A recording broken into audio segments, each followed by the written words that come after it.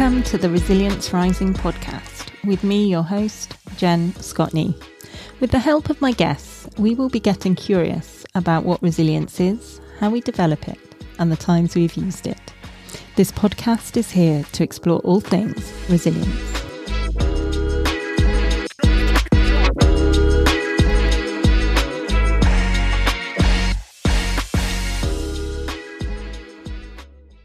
I'm here with Victoria Bennet. Victoria is a poet and author. Her writing has previously received a Northern Debut Award, Northern Promise Award and Andrew Waterhouse Award, and has been longlisted for the Penguin Right Now programme and the inaugural Nan Shepherd Prize for Underrepresented Voices. She founded Wild Women Press in 1999 to support rural women writers in her community, and since 2018 has curated the global Wild Women Web project, an inclusive online space focusing on nature, connection and creativity. All My Wild Mothers is her debut memoir, published in 2023. The book is described as an intimate weaving of memoir and herbal folklore, and is a story of rewilding our wastelands and the transformation that can happen when we do. When not juggling writing, full-time care and genetic illness, she can be found where the wild weeds grow. Welcome to the podcast, Victoria. Hello, Jen. It's so lovely to talk to you, and thank you for your book. It's absolutely beautiful. Oh, well, it's really lovely to be here, and thank you. It's always lovely to know that somebody's reading it and has found something in it. Definitely. And yeah, it's out there. And I felt like resilience was a theme of the book, and I started this podcast just to get curious about resilience, because I found there were times when I didn't feel resilient and also times when I felt quite alone, and I just wanted to stretch out and see what was out there. And I'm so happy at some of the particular women that have come into my circle as I've been doing this podcast, and you were one of them that I found. I mean, does resilience, is that a theme for you in the book when you wrote it? And what does resilience mean for you? It's definitely a theme in the book, and definitely in there in writing it, not necessarily consciously while I was writing it, because I wrote it over such a long period of time, and I was writing it really, I was writing it because I wanted to sit close to the experiences I was having, and I wanted to try and capture those and place them, hold them in a way, I suppose, following, as a counterbalance to that sense that things were disappearing and people were disappearing. I wanted to try and hold things and experiences and moments in place in writing them. But in writing about grief and living, I suppose, right? Grief and life, death and life, two nice bookends of what we experience.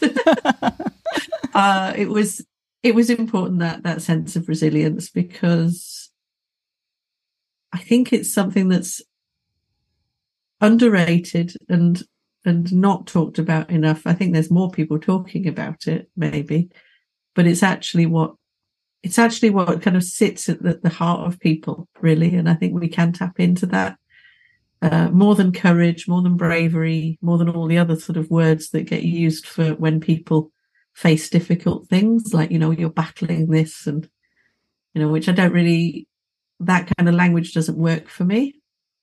Partly, I suppose, because of living with chronic illness, partly because of being a carer for somebody with chronic illness, and through bereavement, that we're not battling, because battle indicates that there's some kind of winner and loser and an end point, but actually those chronic illness and bereavement, they don't, and care, being a carer, they don't really have an end point. So resilience is kind of what we need. Yes, battling always sounds exhausting as well. Yeah, which is tiring enough anyway. And I think that there's also that resilience in the book. It's woven through. It's all the plants that were growing in the garden, and most of them would be classified as weeds, and that kind of resilience that those plants have as well, and that nature has, to kind of keep growing in broken places and thrive in broken places, and also transform those spaces. I think resilience does that. When we draw on our resilience, we find other things within ourselves. Whereas bravery, bravery and courage are both things that exist, but they're in and of themselves. But resilience is something that draws. It's kind of like a deeper well, and when we draw on it, there are other things that come up with it. I agree. It's beautiful to hear you talk about it like that. So articulate. And did you think that you were a resilient person when you were younger? Because it feels like this book talks about such a period of your time when there was such life in terms of you having your son, but also so much loss at that time as well. And I just wondered if you thought yourself resilient before then, or if this was something that you discovered along the way. I don't think I saw myself as resilient, but I was raised to be resilient. And I think that that's very much part of the sense of my wild mothers, is that I was, there is a resilience in the women that I was raised by, and there's a resilience that I have met in other women in my life. Maybe it's born out of necessity. I don't know. But I was definitely raised to be resilient. And I think that I have lived through things that have tested that resilience, but I don't think I felt resilient as a person. I think I had other coping strategies, and I think I had a sense of, I think I still held on to a sense of some kind of magical thinking, to coin a Joan Didion phrase, that if I willed it, there was a will. I was willful. If I willed something to change, it would, or if I willed something into being, it would. And then my sister drowned, and I couldn't will her not to die. So, and there was this point where I knew that she'd been in the accident, but she wasn't officially dead. They were trying to revive her, so physically, I suppose she was, but there was this point where there was a glimmer of hope that maybe she wouldn't die. And at that point, I was just so determined that, she wasn't going to die. And then, of course, she did.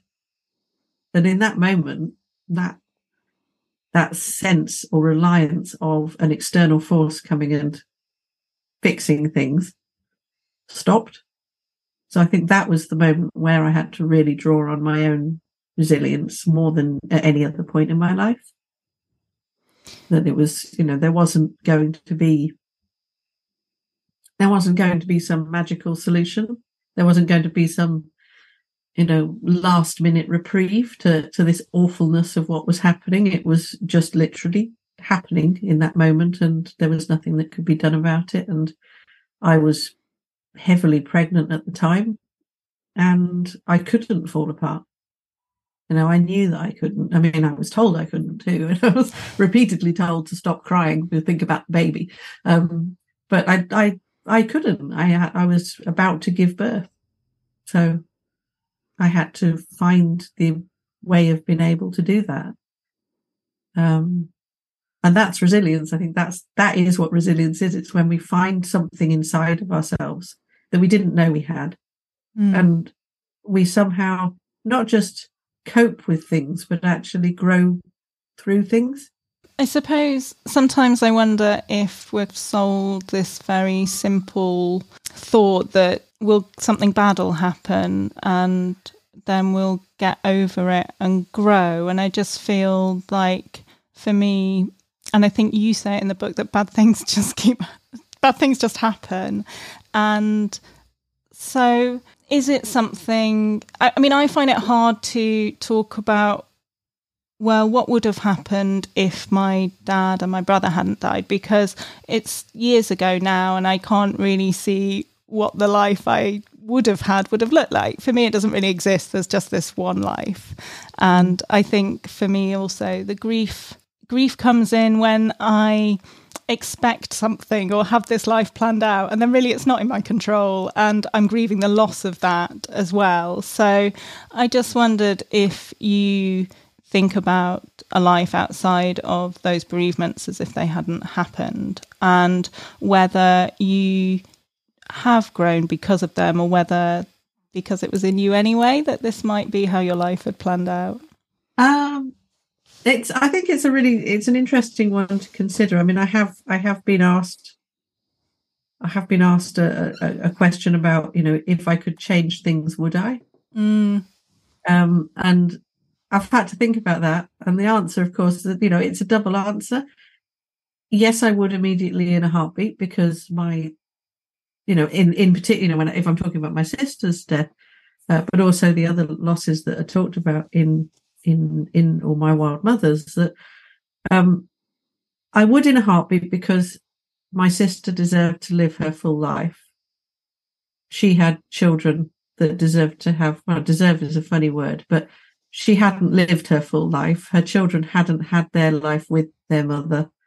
There were people, she had a life that was meant to be lived, that was ended by an accident that, could have been avoided. Accidents happen. That's that word, isn't it? It's that phrase, accidents happen. But, they're almost so futile, accidents. It seems so pointless. There's no great glory to a death in an accident. It's just futile. It's this futile death. And you think, well, why did that happen and take that life? So yes, I would. Would I change what it's done to me? No, I wouldn't. So there, for me, I wish I still had my sister. I wish that the pain and things that have happened to the people I love hadn't happened. But I don't wish away what has happened to me as a result of learning how to live with these things. And it's changed. And it's not just, there's my sister's death coming so close to my son's birth, previous difficulties I'd had in having a child in the first place, my son being, diagnosed with an illness that could kill him. My motherhood was changed in the moment. When my sister died, my experience of motherhood changed as well, and then it changed again several times, before my son had even reached 8. And I think that all of those things have changed the way that I have experienced it. So yes, my sister's death meant that the motherhood I was going to have wasn't what I was expecting. But at the same time, maybe it also made me more acutely aware of how fragile it was, and how momentary life is. And I don't know. Yeah. I mean, I am who I am. Yes. And the losses are, it's a bit like, I just constantly end up returning to weeds, but it is about what grows not, it's like what grows not in spite of broken places, but because of them. The weeds that grow, all the plants that are in All My Wild Mothers, all grow in wastelands. They all grow in places that are roadsides and places that have been burnt, and so they all grow because of what's been broken. But in growing, they change that soil underneath. I don't think you grow out of loss. I don't think you grow beyond it. You mentioned what I said in the book, that it's like bad things happen, and sometimes they happen and then they happen again. This expectation that, there was still a little bit of magical thinking after my sister died, that there was a belief that would be the one bad thing that happened. It was so terrible, surely nothing more terrible could happen. And I was so wrong. But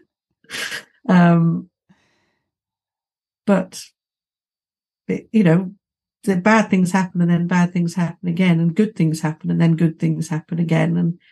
And And it's kind of, that's how it is. That's life. You know, it's not a happy end, and it's not an awful end. And it's terrible and beautiful and messy, and we're kind of making our way from being born and dying in the middle of all of that. We are. And I feel like that's definitely how I look at life over, particularly with the last kind of 10 years that I've had. But I definitely don't feel like I always thought that that was how I looked at life or how everybody else looks at life. Like, I feel like we have this trying not to let anything bad happen, and it can seem like a personal failure if it does. And I feel like when I've had big bereavements, people have struggled to talk about that, accept that. I've struggled as well. And so I just wondered if, you feel like as a community, we do all accept. It seems so simple to accept. You're just going to have bad things are going to happen. Good things are going to happen. But I feel like as a community, we're trying to really, really hard to not let anything bad happen. And if something bad happens, we try and minimize it or deny it or push it away. And I just wondered if that was anything that you thought about. I think that we're sold an idea of happiness. I think we're sold this idea that happiness is X plus Y. I'm terrible at maths, so I shouldn't probably use a mathematical metaphor. Go to some recipe or baking or something.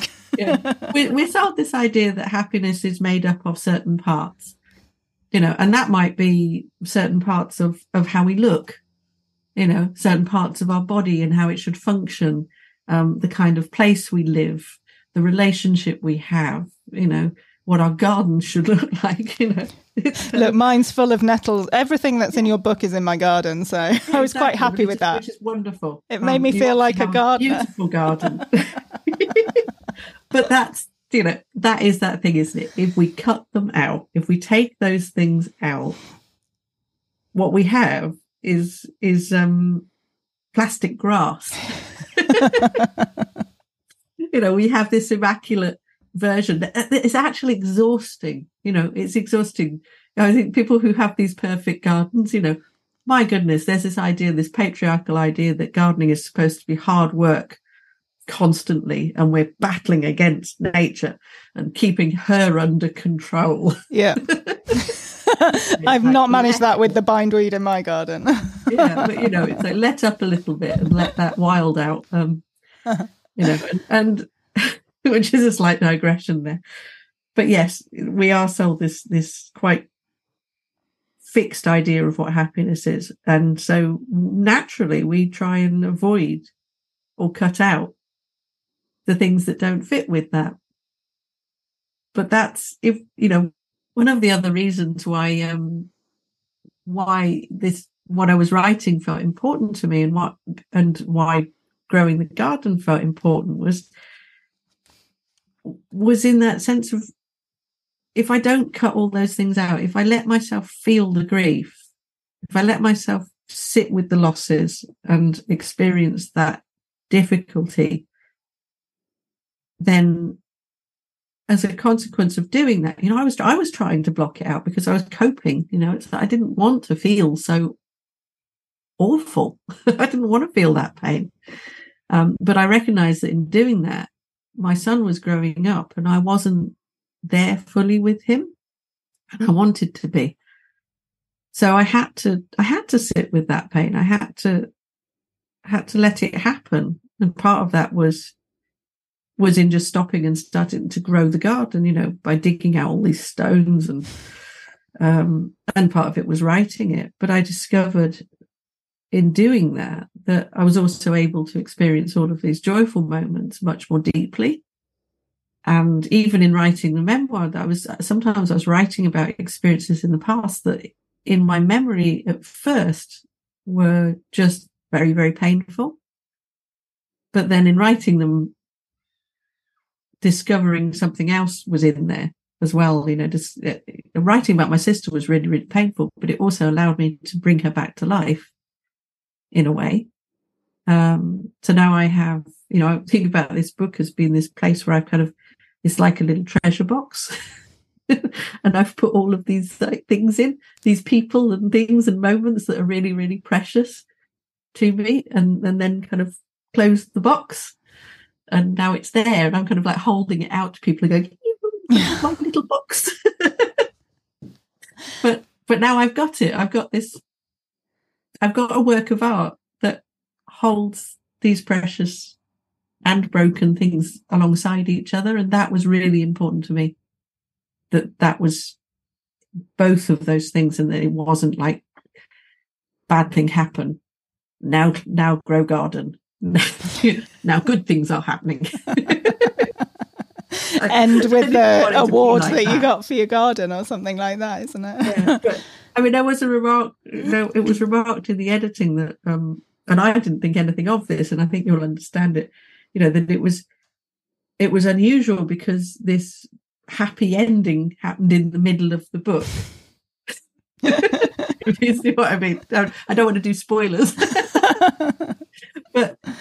And that would maybe usually be the end of that story. And it's like, but that isn't, is it? That's not how it works. And I suppose partly that's because it was written over 10 years, and it's a very slow growing book. Like the garden. Yeah, like the garden. Yes, that was definitely something with my book that I thought it wasn't going to be wanted because it didn't have a happy ending, because it ended messily, and it just ended with something different and not that big glorious achievement, or however happy endings should be, because I don't feel like that's what I've lived at all. You were just talking about that, having that box of treasures, and it just made me think of your son, really, and what a gift I think I see it as for him, because it's definitely an insight that I wouldn't get from my parents at all.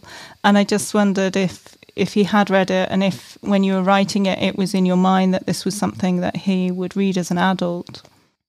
He hasn't read it yet. I've read little bits to him.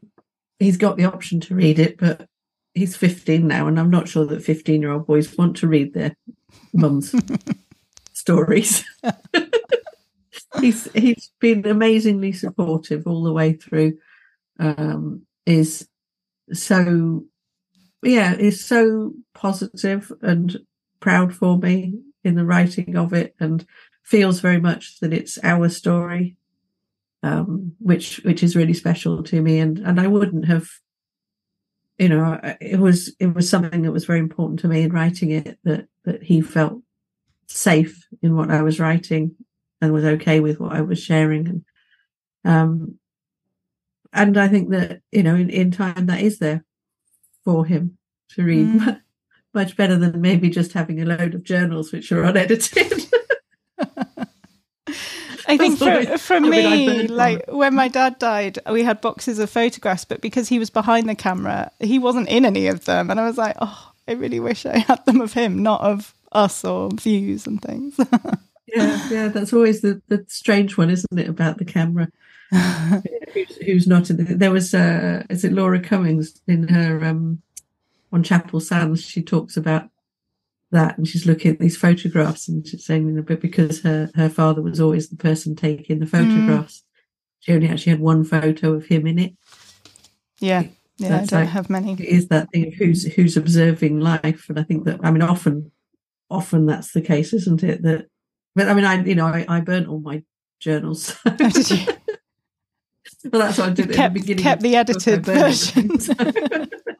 And just talking about your son having this option to read it, it contrasts with, I think you talk about your father and your grandfather as well, and the times that they went through in the war. I mean, you briefly mention it, and I just wondered, going back to that resilience and sitting with the bad and the good, and whether you feel like there is a change from perhaps generations of our parents and their parents, and how resilience then, in my view, look more stoic and just getting on without talking about it, without sharing.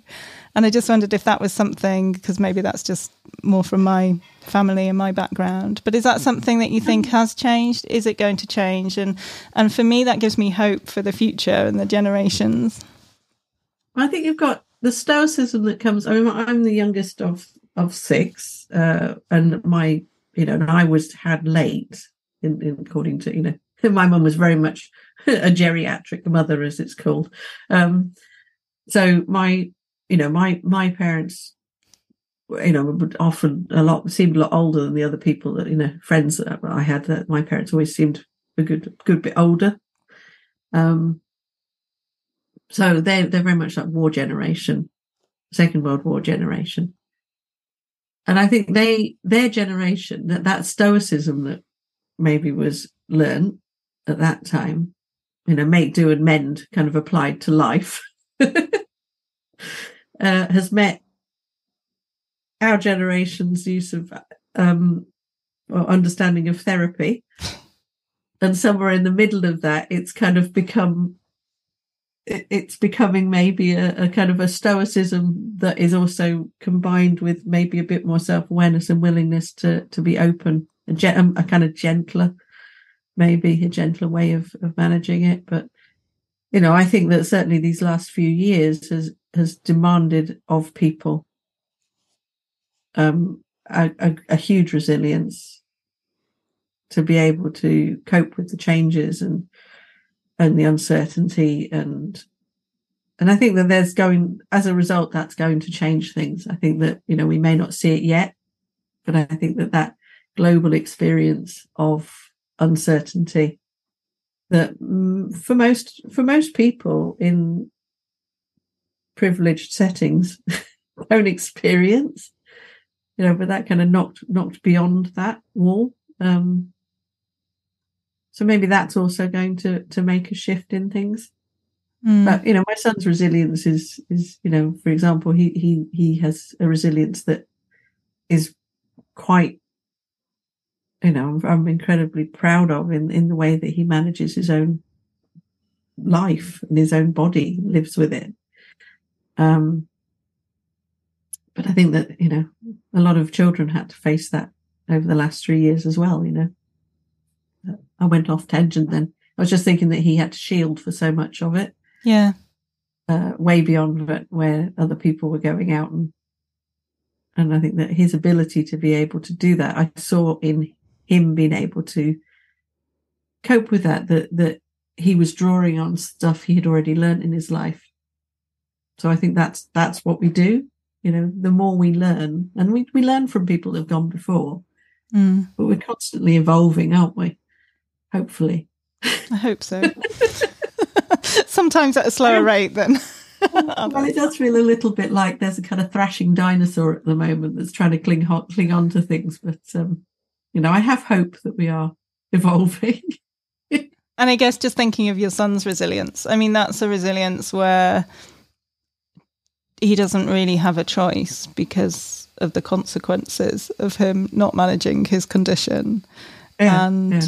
I've seen it as well in kind of somebody that was close to me as a child that had a same diagnosis. And yeah, I think that, I mean, he has type 1 diabetes, and it's, it's often the response from people is, oh, it's just diabetes. And it's like, oh really? Get me started.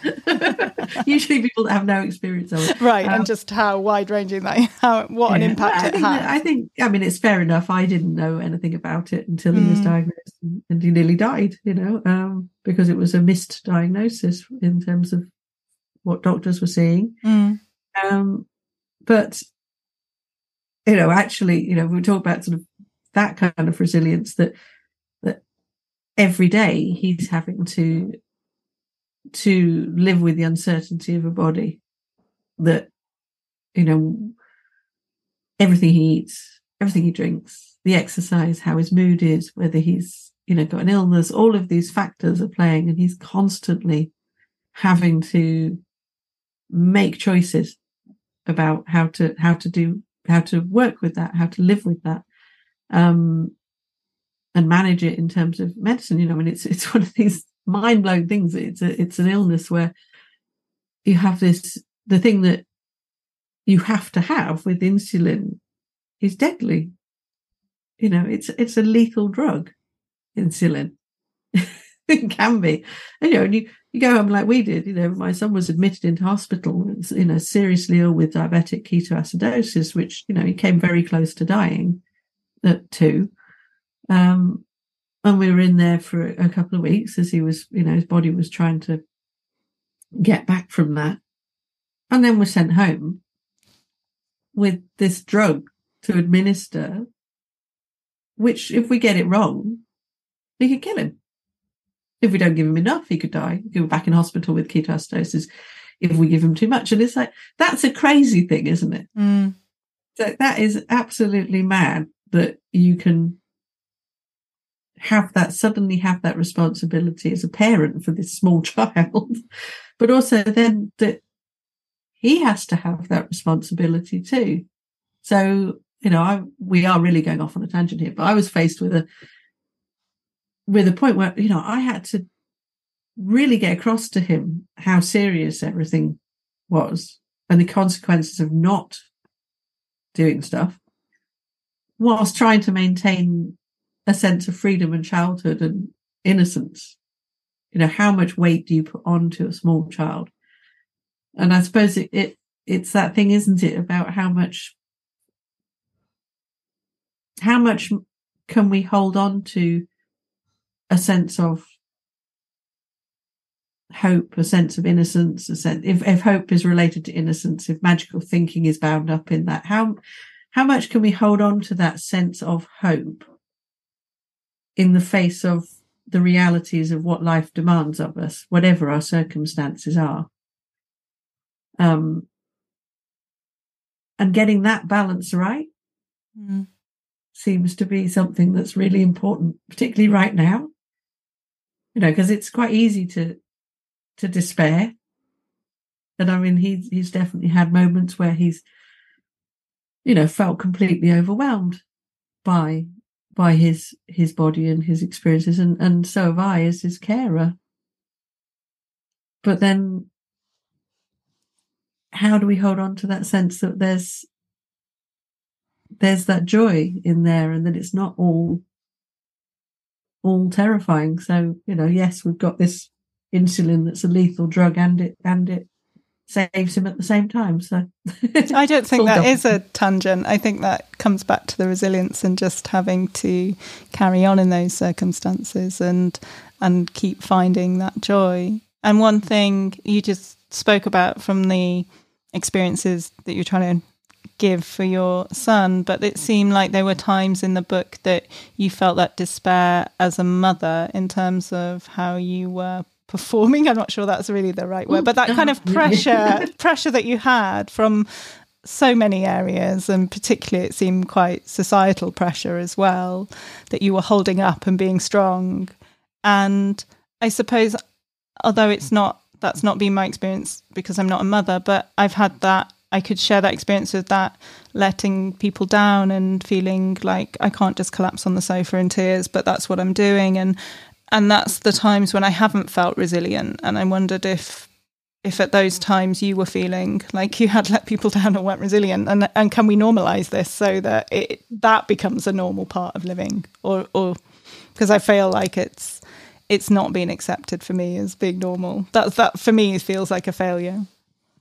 Yeah, I think that's probably the subtlety of resilience, isn't it? It's not about putting on a brave face.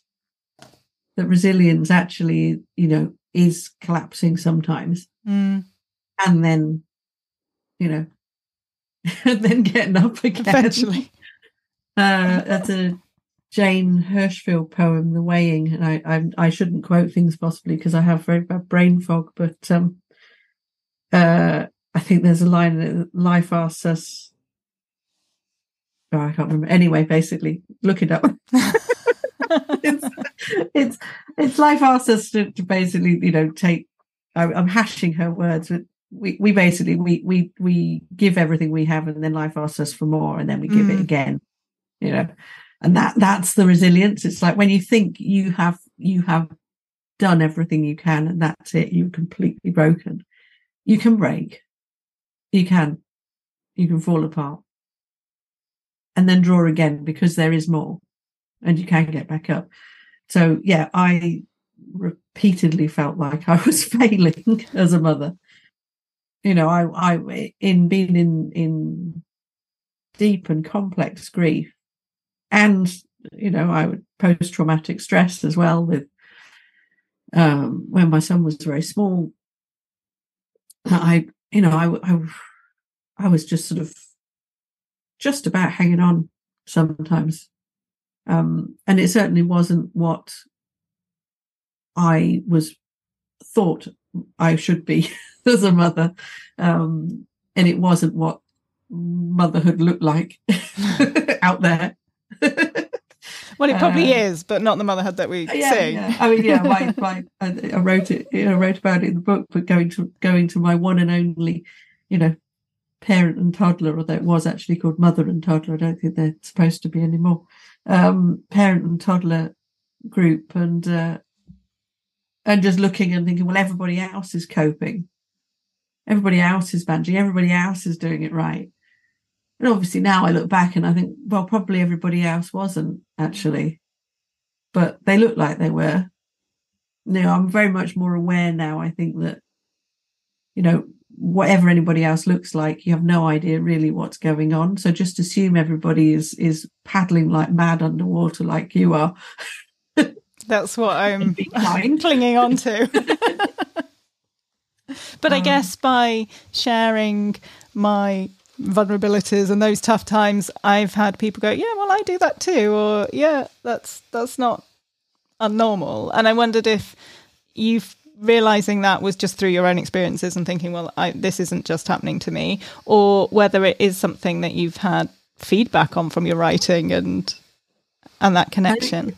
Sharing the book now certainly feels, that it's very moving actually when people do, connect with me and say that it's something that they felt, and that they find similarities in there or connection, or it's helped them to feel okay about what they're going through and to feel more hopeful, and also but that kind of like, I've cried, but actually I ended up at the end of it feeling hopeful rather than sad or something. That I mean I didn't want to pretend that I was managing all the time, because I certainly wasn't. And, there's so many nights where I would end the day going, I'm really sorry, I'll promise, and I was quietly in my head promising my son that I would do better the next day, and there's nothing worse than, of course, there's lots of things worse, but,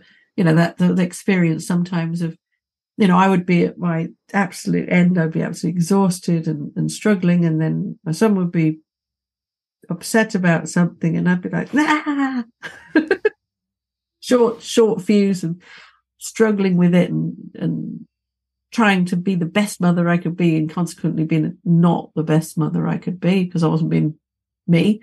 And then I discovered that he had high blood sugar or was having a hypo, and it's like, oh, I forgot, it's like, he actually has no control over this whatsoever.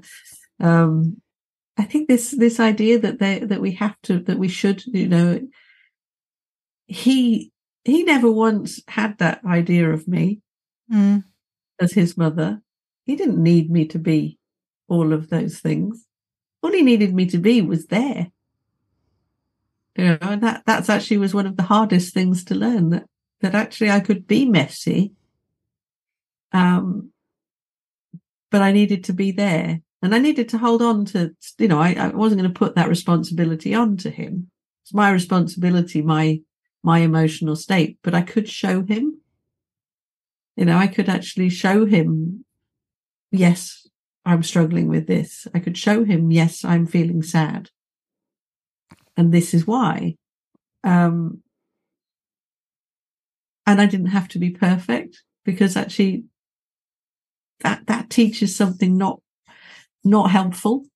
Yeah. It's like, oh, I'm not perfect, I'm punishing myself every day. Yeah. And I think that's the same with the body, isn't it? I mean, there's something that he's, I struggle with people with often with I don't know whether it goes across a lot of chronic illness, but certainly within diabetes, that there can be well, I'm not going to let it stop me, or I didn't let it stop me, and you can achieve anything, and which is absolutely right. We don't need to. Our illnesses, our bodies are not there to prevent us from living a full life, but we do live within them. So he said to me once when he was younger that he felt like he was failing because he was struggling. So it was to do with sport, and kind of there was a lot of stuff about I'm an athlete and I've achieved this, or and I've got type 1 diabetes and I've climbed Everest, and things like that. And it's like, and he was picking up on these stories that were inspirational and were amazing, that people were doing these things, and I'm sure were told very much in a positive way of, these are my struggles, but I've achieved this. But what he was picking up on was, if I'm just finding it difficult to get from morning to the end of the day, what does that say about me? And I think that's something that is really important when we're talking about resilience and writing about resilience and sharing those stories, that we're not, we need to stop and think about the message that we're giving, that it's not, if you're not climbing Everest, then shit, you're not doing this resilience thing very well, are you? You're failing at being Try resilient. harder. Try harder. Oh, I totally get that. I'm nodding, because also just from, I've had a knee replacement this year and I'm waiting for the next one. And I see these stories of, my surgeon said I'll never run again, but I see these people that are going out, climbing Everest, running up Everest, doing all these things. And I'm like, oh, am I failing? Am I not being ambitious enough? Am I not being darn enough? Because all I want to do is just walk pain-free, and I'm not bothered about that. Yeah. Well, I mean, I think the same goes for getting older. I'm very aware, I'm now in my 50s, menopausal, grey-haired old lady.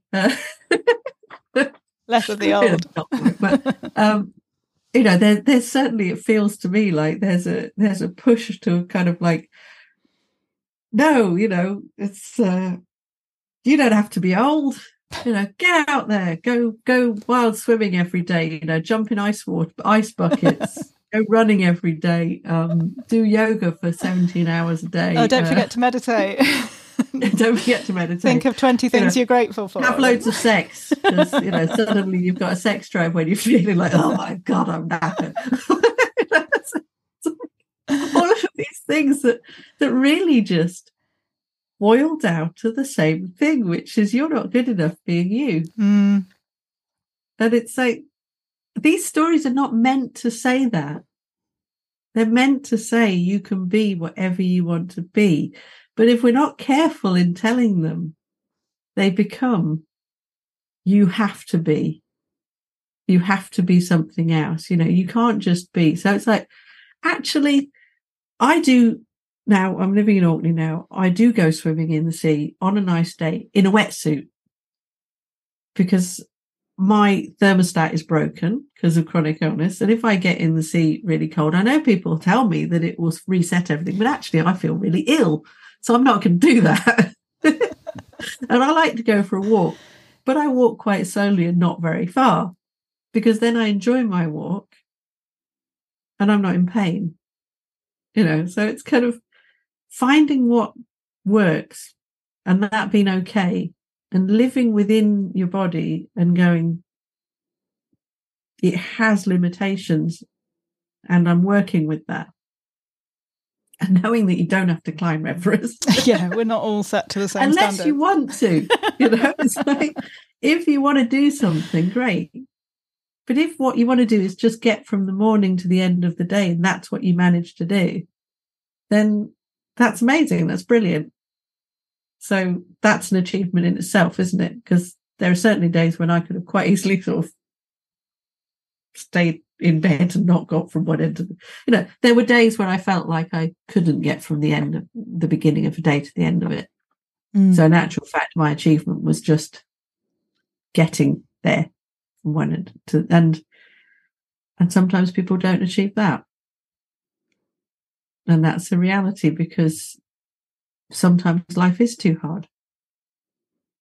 And that's not because people aren't resilient, and it's not because people aren't amazing. It's just because maybe people are too exhausted. And I think that needs to be respected as well. Mm. And I think that that's where we come in as a society. It's all very well to kind of talk about resilience, but actually we also have a collective responsibility of kindness towards each other, because there are times when that source of resilience is so depleted or so damaged that we need other people to hold us up. And I think we need to make sure that that's part of what we're talking about, that it's not just, suck it up, sunshine. You're on your own. This is a personal resilience, and not thinking. Because I know that part of my resilience comes from having the support and the love of the women around me, the strength that I can draw on, of my partner, my son, of my surroundings. Lots of things feed that resilience. Sinead O'Connor's death recently has been sparked a huge amount of talk, hasn't it? But it's, I found that really difficult, because I think that we do have a responsibility to be gentler with each other, because life in and of itself is hard. We don't really need to add to that. By, most people when they're cruel are generally just afraid somewhere in there. So maybe if we can try reducing that level of fear and fear of scarcity and things that so much seems to be hell bent on promoting at the moment. That kind of, there's not enough. We've got to hold on and be fearful of the person who's going to take it away from us. But actually, maybe we just need to be a little bit more generous with our messy selves. Yeah, and other people's messy selves. And yeah, I found your book was very kind and gentle in that way that we've just been talking about. But was it difficult, or were there any struggles to get it published? Do you feel, I feel like I'm only just finding these stories of that narrative that you describe, where it's just is and it's messy and there's no big achievement, there's no big happy ending necessarily. And I just wondered if that was anything that had been resistant in terms of publishing and getting those stories out there, or if it's just that I haven't found them. I think there was, I encountered some resistance. Resistance is probably the wrong word. I encountered some questions about it, and people liking the writing, finding it something that was, definitely worth publishing in terms of its literary worth, but then feeling like there was, not. I think that the thing that I heard was, I'm not sure how to sell it. Because of that, how do you sell something that doesn't have a clear this is what it's about and a happy ending? How do you sell something that is about those messy bits? And I think that was there, that a sense that the market readers need clear endings, and I held firm, like, readers are human beings. I'm not going to go and climb Everest. I actually trust that I am not so blinking unique that there are other people out there who actually experience life in a similar way. But I do think that changed. What my sense is that changed as a result of the pandemic. For people's willingness or understanding of life as uncertain and messy and prone to sudden and dramatic changes, shifted a bit. So maybe that helped, and maybe it was just the moment that it needed to happen. I don't know. I mean, I worked hard at it. So glad you did.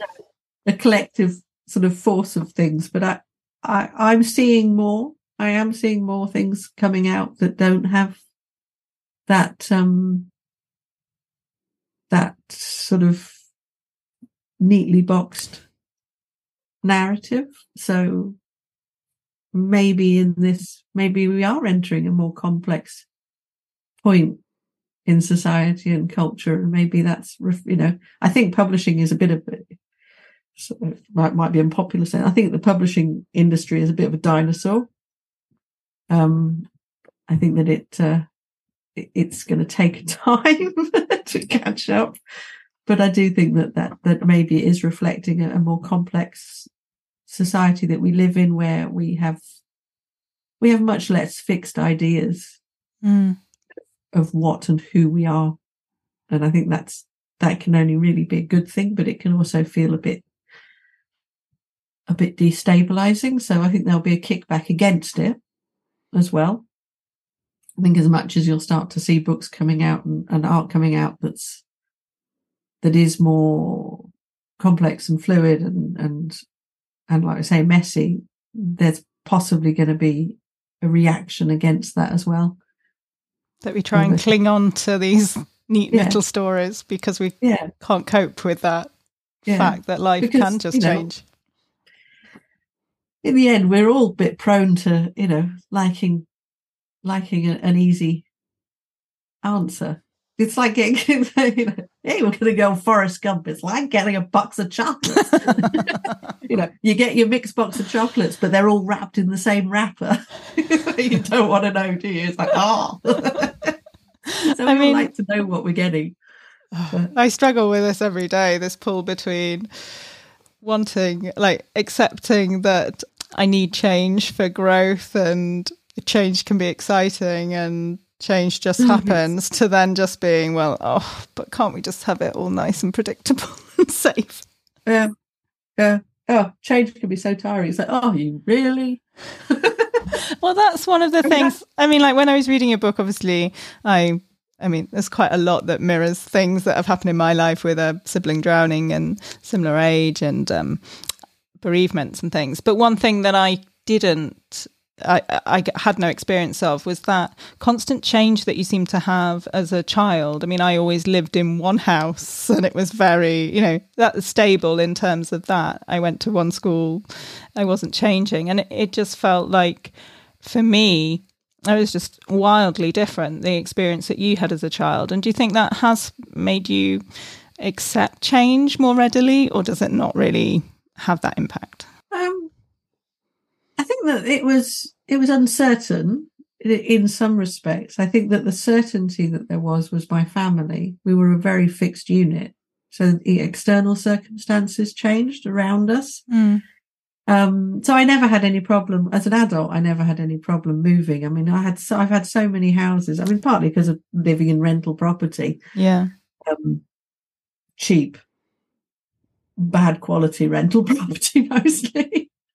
But I think that, so I could move very quickly, and often did, and, wouldn't have a problem with packing everything up and completely moving, much to the despair of my partner, who grew up in the same street that his mum grew up in, and whose whole family live in the same place. So, I'd be there going, I need a change. Let's move. Oh my God. What's wrong with where we're living? I'm like, nothing's wrong with where we're living. Let's move. But the fixed point was my family. The fixed point was my family, that when my sister died, that fixed point stopped. And I think that was actually the difference, really. So although lots of things changed in my life, there was a fixed point, but there was definitely in my childhood a period of uncertainty caused by things that were happening around me. Like I said, I was the youngest of 6 by quite a long way. So there was a lot going on in my family life that I didn't understand, but I was perceiving and experiencing and feeling. So one of those was my sister, once again suddenly disappearing from my life, except she came back that time. So when she ran away and joined a cult. So that's an uncertainty. I think that when uncertainty happened inside those closed walls, it made life much harder to cope with. So I think that there was, don't know whether it made me better at coping with change. I think certainly it made me want to control things more, actually. Oh, okay. It's probably a good job that I didn't have to be completely honest.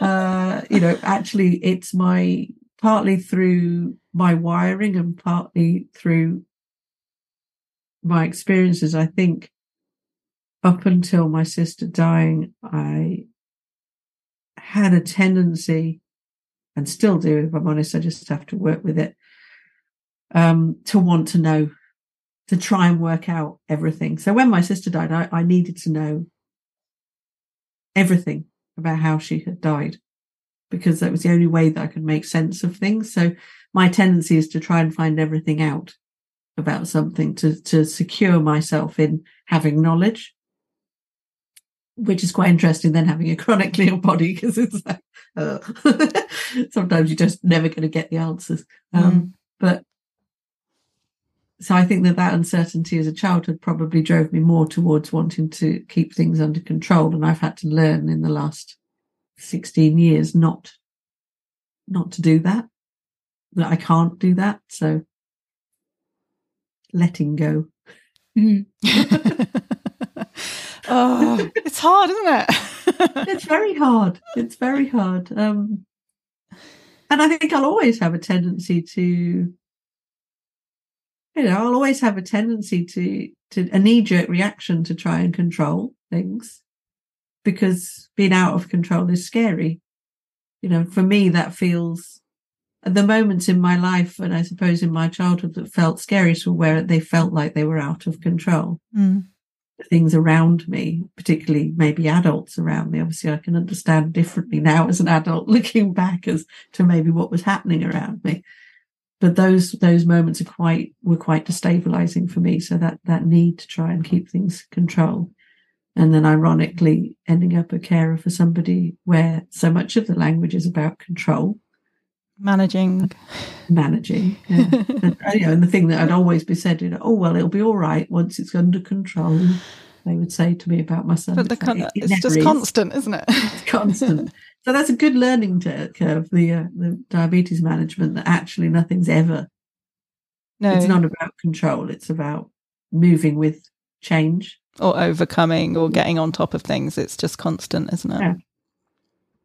Which I think is actually quite a patriarchal language as well. Kind of that whole control, overcoming, battling, and going back to that language thing. And we need not to do that. We need to kind of go, we need to be more fluid. We need to be more creative in how we manage how we live with things. I think we're having to do that with the whole planet, actually, right now. Well, that was one of the things that I wanted to ask you about. Something that I struggle with is just feeling that sense of overwhelm when I think of the climate catastrophe that we have. And you touched on it a little bit in your book Through the Garden about kind of the futures and where our gardening is in that and how we look after our planet, really. And I just wondered how you coped with that. The impending sense of doom. Well, I mean, I was thinking then, I'm pretty sure, I'm 100% sure you're not going to be denying that there's any issue with our climate. No, gosh, no. I mean, every day brings a whole new impending sense of doom, doesn't it? Yeah, so how do I cope with that, please? Well, I think to deny it would be resorting to that magical thinking. It would be, some external force is going to make things better, or la la la, if I just pretend it's not happening, it's not happening. When in actual fact, it's very obvious that it is. I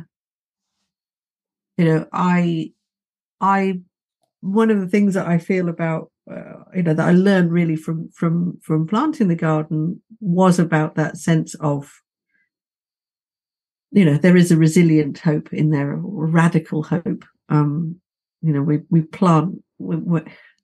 I had a garden that was basically growing on rubbish.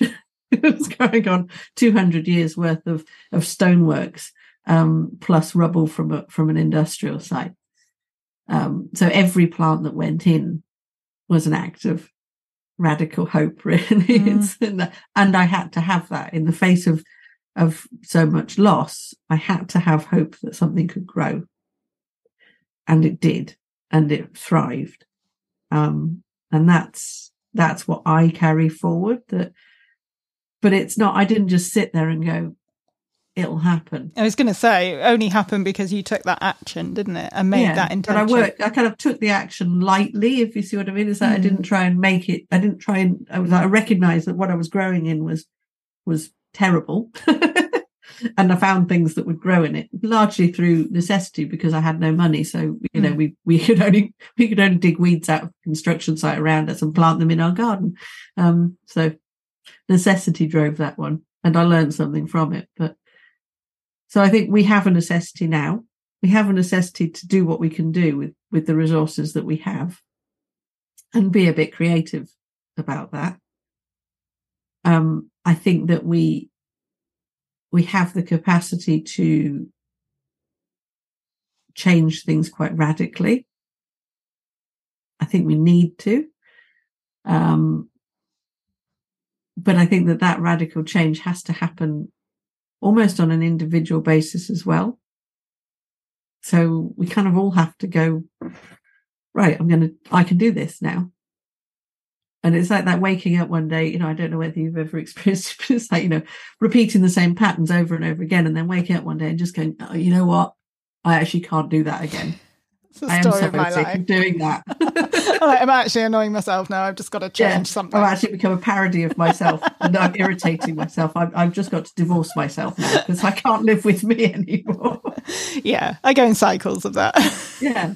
So I think that there's a moment really kind of individually and collectively of going, you know what, we can't actually keep going in this way. So if everything feels absolutely awful, I tend to just try and then find one tiny thing, because that's where I can pick up strength from. So if I read the news and it's like, this place is burning and this place is drowning and this place was burning last week, but now it's having hailstorms and, and the whales are throwing themselves onto the beaches, in great mass suicides. And not that that's actually what's happening, but, when it starts snowballing, it can feel a bit like that. And we've got politicians that are going the opposite direction to where we want to go.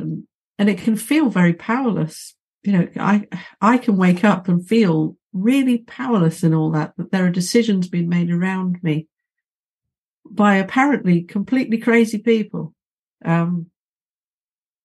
And a society that feels angry and hopeless and just terrible. And then I kind of go, but right now, that's not my experience right now. My experience is I can see this thing growing here, or I've got this relationship with this person here, and this person's done something, this person's shown me an act of kindness, and it's just going right back to something small and building from that, because the rest of it is a narrative as well. So we can change that narrative, but we do have to start with action as well. So it's like changing our perception, changing our narrative, and changing our actions all at the same time. So if you feel overwhelmed, go plant a seed. That's my advice. I like that advice. And I found that I was quite invested in your garden, and then I read that you now live in Orkney, and I'm like, oh, what's happened to the garden? Like, I don't know. How did you? Well, okay, well, don't. Let's keep the positive narrative. Right. Was it did you just go, oh, I want to move, and that it was that simple again? Or was it something that, yeah, how did the move come about away from such a garden that was entwined with everything in that book? There was a point where, I mean, we live in Orkney. Before my son was born, it was somewhere that I kind of fell in love with. There were points where, you know, I wanted to live here. No, they weren't possible. You know, my husband would be like, we have no money. You know, we can't move. Yeah. We have nothing. But, and, you know, looking after people, and my son's care, you know, medical care wouldn't have been facilitated, and things like that. So there were lots of reasons why we couldn't. And then last year, an opportunity came that we could move. And we decided that we wanted to do that we wanted to have this experience before our son grew up and left home, that we wanted to make this move so that this would be his home. And so we did it. There was difficult choices to make in doing that, you know, personally, in terms of family and care, and yeah, you know, in terms of the garden, that was really heartbreaking in many respects. The garden is as much of a memoir as the book. You know, it held all of these stories. You know, it had plants in. You know, it had, everywhere I looked, there was something that reminded me of, you know, either my mother or my son's childhood, or, you know, experiences that we'd had. And so maybe the book coming out, and maybe the book being finished, enabled me to let go of the garden, because the garden is in the book now. All those memories are there in the book. One of the most difficult things was that, because it was social housing, and because of the regulations of social housing, we had to destroy the garden when we left. Really? So, why? Well, the regulation is that when you leave a house, it has to be returned to its original state. Oh. Now, I could look at that in frustration and say, what is the point of that? You know, there's this wonderful biodiverse habitat with ponds and, you know, woodland areas, and amazing, you know, gone from this sterile setting into this very, very, you know, very biodiverse. Small space, but still a lot of different things growing and living and using it as their home. So yeah, on an ecological sense, an environmental sense, it's like, it makes no sense. But then there's the other side of it, which is, it's supposed to be the opportunity for people to feel like this is their new home and their home. And we had that when we moved in, and a family moved in after us with a small child, and now they can do it again. Yeah, they can make it their home, so they've got all their own memories to make in it. And so I try and think of it like that. I need to let go in it, accept the change, don't I? It comes back to that. If it's any consolation, I dug out small bits of what I could, and the things that were very special to me, and I put them in pots. We moved in November. Put them in pots, and we moved here in a camper van in November, and it got stuck on the other side of the water in a terrible storm with 2 guinea pigs, a cat, and a load of plants. And I have now, we've got a very small garden with our house here, but it is now full of flowers and things growing. So if I could show you a picture, I would, but I'll send you one. Thank you. Yes, to make you feel better. So I can move on. So yeah, it's about, you know, again, it comes back to that hope, isn't it? You know, I took what I could, planted it in new ground, and now we're growing a new life, and it's okay, you know. But the garden was planted to come to terms with what was lost. So in a continuation of that metaphor, it was inevitable that I would have to face letting it go.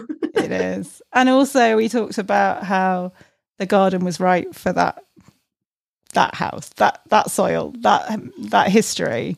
So it's not always suitable, is it, to move it and expect it to flourish somewhere else? Yeah, and also the plants will come back. I mean, the very nature of most of the plants that were growing there. Yeah. I suspect some of them will come back. Whether they want them or not. Yeah, so not all is lost. I mean, I did an inventory. My son and I did an inventory before we left, and it was running over 4 pages of A4 of the things that were growing in there and living in there, which, given that there was nothing when we moved there, was quite.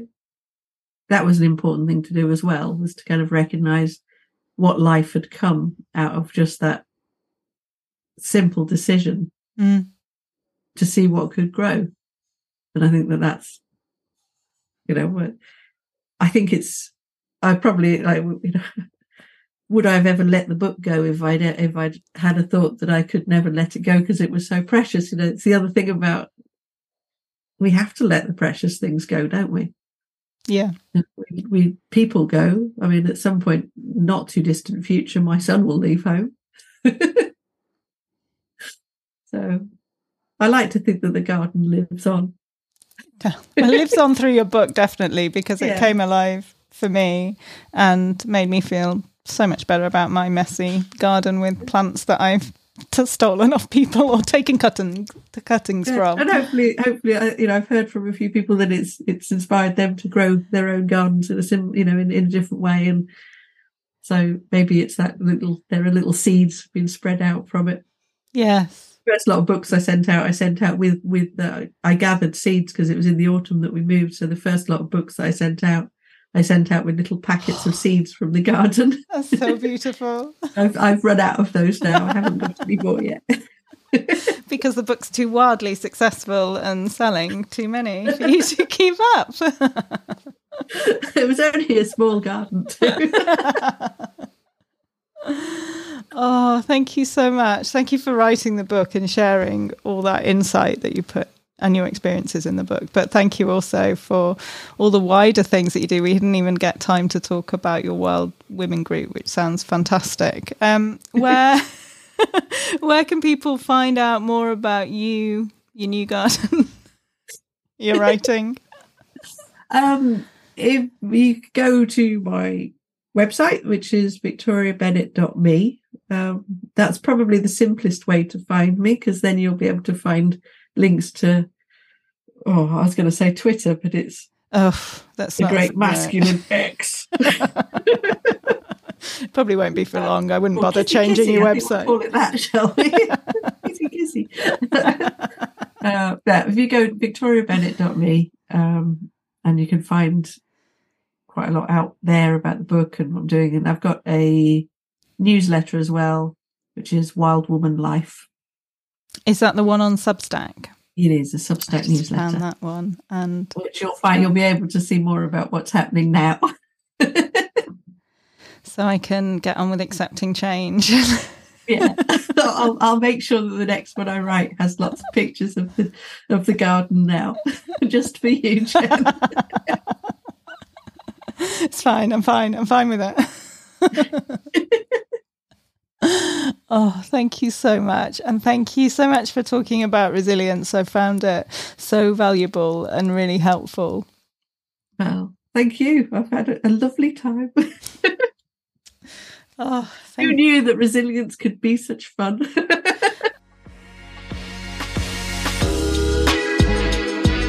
Thank you for listening to the Resilience Rising podcast. If you have enjoyed this episode, please do help people find us by hitting subscribe, leaving a review, or sharing us with others. Thank you so much, and see you next time on the Resilience Rising podcast.